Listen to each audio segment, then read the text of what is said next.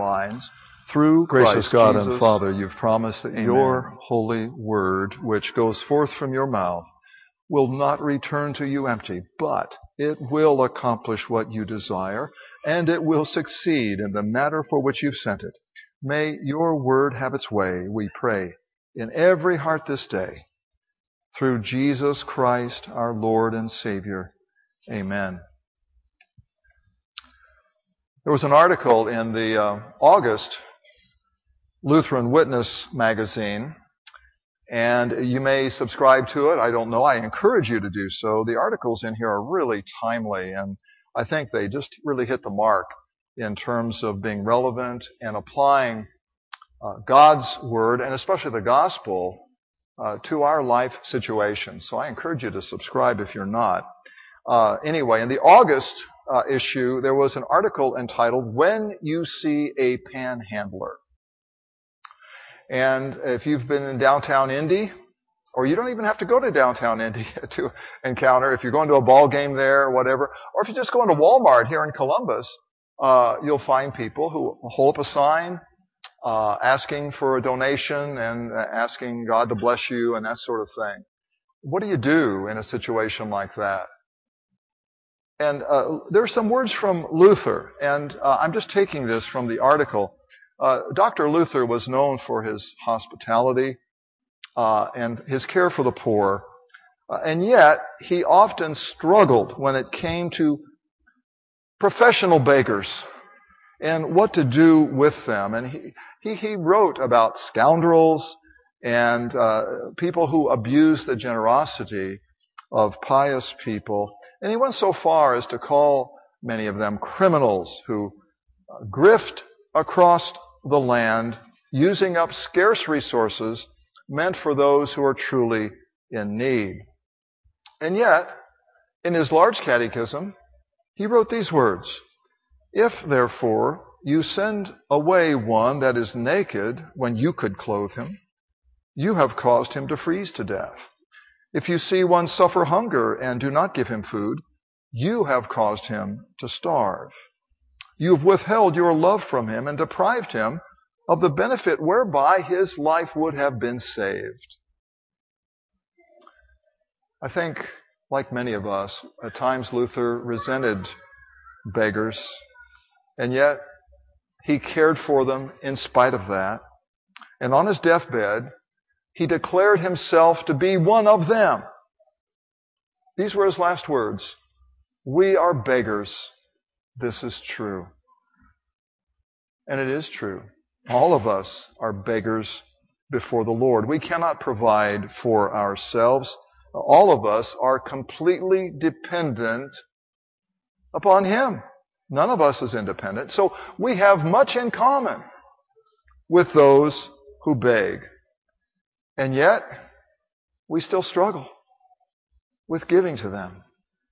And partly, I think, we do because of the words of our gospel lesson today in verse 42 of Matthew 5. Jesus said, "Give to the one who asks you." Give to the one who asks. Now, my friends, that's pretty broad command, right? What's the limiting factor there?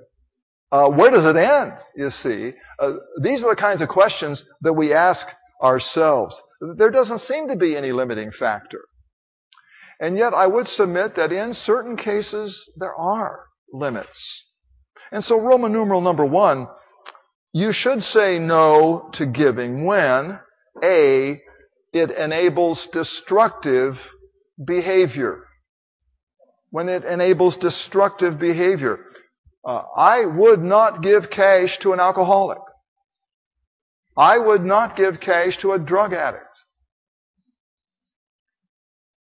I wouldn't give cash to anyone whom I know gambles. Because there's gambling addictions too. That's not good for them. To give a drunk a drink is not the loving thing to do. It may get rid of him for a while and free you up to do something else, but that's not love. And when I encounter a stranger, and we encounter strangers here on a routine basis who are looking for some sort of assistance, and I always ask them this question: Are you connected to a church, a synagogue, a mosque, a community of people that know you and who would want to help you if they only knew the need? And almost invariably, the answer is no. They're not connected to a faith community. I mean, that's why they're coming here for help. Now, we may give them a certain kind of help, not necessarily what they ask for, because I don't know them. I don't know what they're going to do with the cash, you see. We might put gas in their car or refer them to someone who will. But if they're strangers, I reserve the right to say no to certain things. Certain things. And so point B, you should say no when you are being pressured or shamed into giving. When you're being pressured or shamed into giving. There's a church I know of that asks you to give your W-2 form before you join, so that they know what you earn and they will tell you how much you should give. Now, if that's the way you operate, fine. I don't operate that way, and I don't believe Scripture does either. And even if they don't require your W-2, they will dictate to you the percentage that you should be giving. That's very common. The correct percentage. I don't believe in that either. I don't think the New Testament does. And then panhandlers who are aggressive. Some are. Most aren't. But those who are aggressive are those who would try to shame you and guilt you. And I've encountered that, especially in New York City. They want to guilt you into giving something, and there is a way to handle that, and I'll get to that in just a moment. And maybe I'm thinking too much of them, but I do not want to reinforce their awful social skills. I think they have a responsibility as well. Not just you and me, but they have a responsibility as well. I'll get to that. Roman numeral 2, while you should give to everyone who asks, and Jesus makes that clear, you need not give everything they ask for. That was St. Augustine on this verse from our gospel reading. You need not give everything asked for. I have an example here. This is something that we would call a blessing bag. And as you leave today, there will be a number of these in a basket. If you want to take one, and this is for homeless folks. This is for people who desperately need help, or at least they claim to, and we take them seriously. But in here, there's a washcloth. There's some sugar-free gum. There's some body wash. There is some chapstick. There's 2 granola bars in here. That is a way to give. And I mean, frankly, I'm tempted to pick this up myself. I mean, I can use it too. And so I think anyone can use this. Anyone can benefit from it. It's a way to give without giving cash. But we're tempted to give cash because we don't just carry these around. But the recommendation is, and this is from the article, have 1 or 2 of these ready when you go to downtown Indy. If you're leaving Walmart, just have something ready and give it to them. This is something they can use. We don't want to neglect the poor, but we don't want to give in a way that it might be harmful either. There are reasons to say no. Or there are reasons to say, well, maybe no to this, but maybe yes to that. Okay? So I think we can discriminate in that way. Roman numeral 3. You will say yes to giving when A, it is done freely, or it is done voluntarily, same thing. When we hear that God gives freely to the poor, it means He gives voluntarily to the poor. That would be all of us. We have nothing apart from Him. When it's done freely, when it's your idea, without compulsion.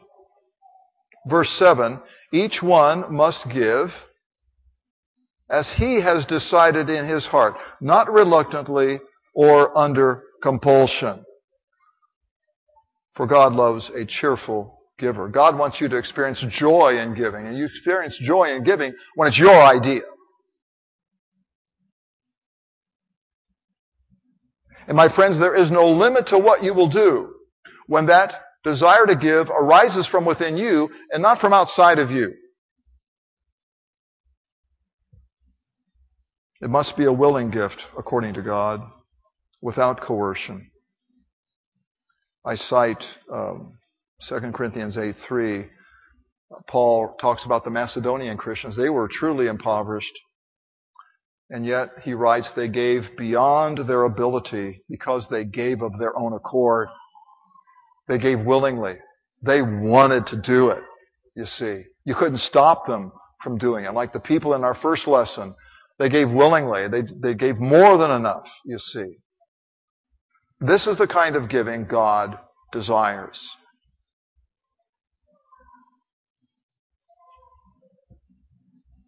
There is no limit to what you'll do when it arises from a willing heart. There's no limit to the joy you experience when the giving is your idea. I cite Luke 15 under point number 1. God gives freely. He gives voluntarily. And joy is the result. And here's the idea of the good shepherd seeking the lost sheep. Now, it's not a lamb. We always see in stained glass windows and pictures Jesus carrying a little lamb. That's not Luke 15. He's carrying a sheep. Okay? This is a burden. This is heavy. I mean, to carry this thing back, it puts him under extreme duress. And it's a good picture of his work of redemption, you see, where he bears the weight of our guilt and our sin. It cost him to seek and to find us and to bring us back. And my friends, because that desire arises from within him, it's not coerced. We didn't even ask for it. But because it's his idea, there's no limit to the grace and to the mercy that he provides you and me and every man, woman, and child, homeless or not. That's God. He can't be coerced into self-sacrifice.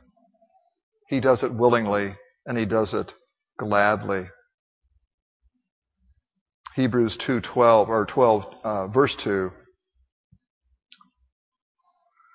The writer makes very clear that for the joy that was set before him, Christ endured the cross, scorning its shame. For the joy set before him, for the joy of knowing that you would gather here on the Lord's day to receive his gifts, to hear his word. For that joy, he endured the cross. No one could force it. It was willing. It was willing. Number 2, we're made in God's image. We're wired the same way. He made us this way. And joy is the result when we give freely, not coerced, not guilted into it. Let me ask you a question. What gives you the most satisfaction? To buy something for yourself or to buy something for another? Which is more satisfying? You know, this is why Jesus said, it is more blessed to give than to receive. We're just wired this way, to receive a return that we cannot possibly achieve on our own by gathering more unto ourselves. And then number 3, coercion robs us of joy. It robs us of joy. People who would manipulate you into giving, who would coerce you into giving, people who would guilt you into giving, are robbing not only your money, they're taking your joy from you. And they have a responsibility as well when they ask. None of us deserve the grace that we receive. Someone must pay. That's the way it is with a gift. And we should humbly receive it and humbly ask, not demand.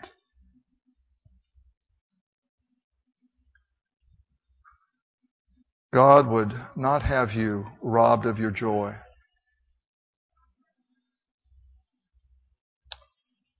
Letter B. You'll say yes to giving when you believe that God has given you control over your own finances. He's given you the control. You know, in the Old Testament, there were two kinds of giving. There was compulsory giving. There were those offerings that were required. And there were free will offerings. Both. It's kind of like in our gospel reading. Somebody's compelling you to go 1 mile. That would be a Roman soldier. But Jesus says, break free of that, okay? Okay, go 1 mile. He's got the sword. He's forcing you to do it. Do it. But then go another mile. Give freely of your own, you see. That's the kind of giving God desires. And so in the Old Testament, there were these free will offerings. You had this opportunity to give freely. It was your idea, no one else's. And in the New Testament, that's the only kind of giving there is. That's the point of the message today. It's the only kind of giving there is. Freely, voluntarily. Don't let anyone fool you. Galatians 5:1. For freedom, Christ has set us free. Do not be subject again to the yoke of slavery. Don't live under compulsion. You've been freed from that. You're in control. You know, we're not in control of very much in life, and I'm reminded of that time and again. But when it comes to finances, you are. You have been given that freedom by God. You're free to be joyful. Many of us tithe. Many of us follow that Old Testament law, not because it's a requirement for us, but because we choose to follow it.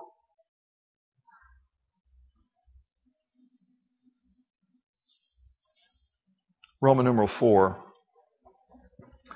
God wants nothing but voluntary giving. He wants nothing but willing gifts. Because those are the gifts that are given out of love. They're not extorted. They're given freely. You know, let's say I've got a birthday coming up. I don't, but let's say I do. And I'll mention it to you. I kind of manipulate you into giving me something. Do you really think I'm going to be satisfied with that? Will that gift satisfy me if I've forced it out of you in some way? I'll just tell you, no, it won't. Because it wasn't given in love. And it's no different with God. You and I operate in the same way when it comes to this. And we operate in the same way that God does. The only giving that satisfies God is giving that is done voluntarily, because that's the only kind of giving God Himself does. Jesus lays down His life freely.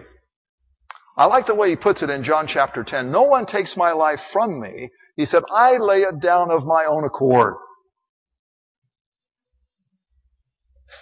Unlike all those lambs in the Old Testament that prefigured Him, He's the willing sacrifice. And He forgives sins voluntarily. He gives life to the dead voluntarily. He satisfies the desires of every living thing voluntarily. For one reason only. You see, because He chooses to. And because He chooses to, there is no limit to what He can do and will do for you and for me. And because He's given us freedom to do as we wish with our own giving, there's no limit to what He can do through us. No limit. And there's no limit to the joy that we receive in response. So I know it's a touchy subject, and I can't tell you what to do here, but I think there are a few limited circumstances where we can legitimately say no to giving, only out of love for the person asking. But I think all of us will gladly say yes to giving when we remember that it is given to us to decide what, when, and how. In Jesus' name, amen. The peace of God, which passes all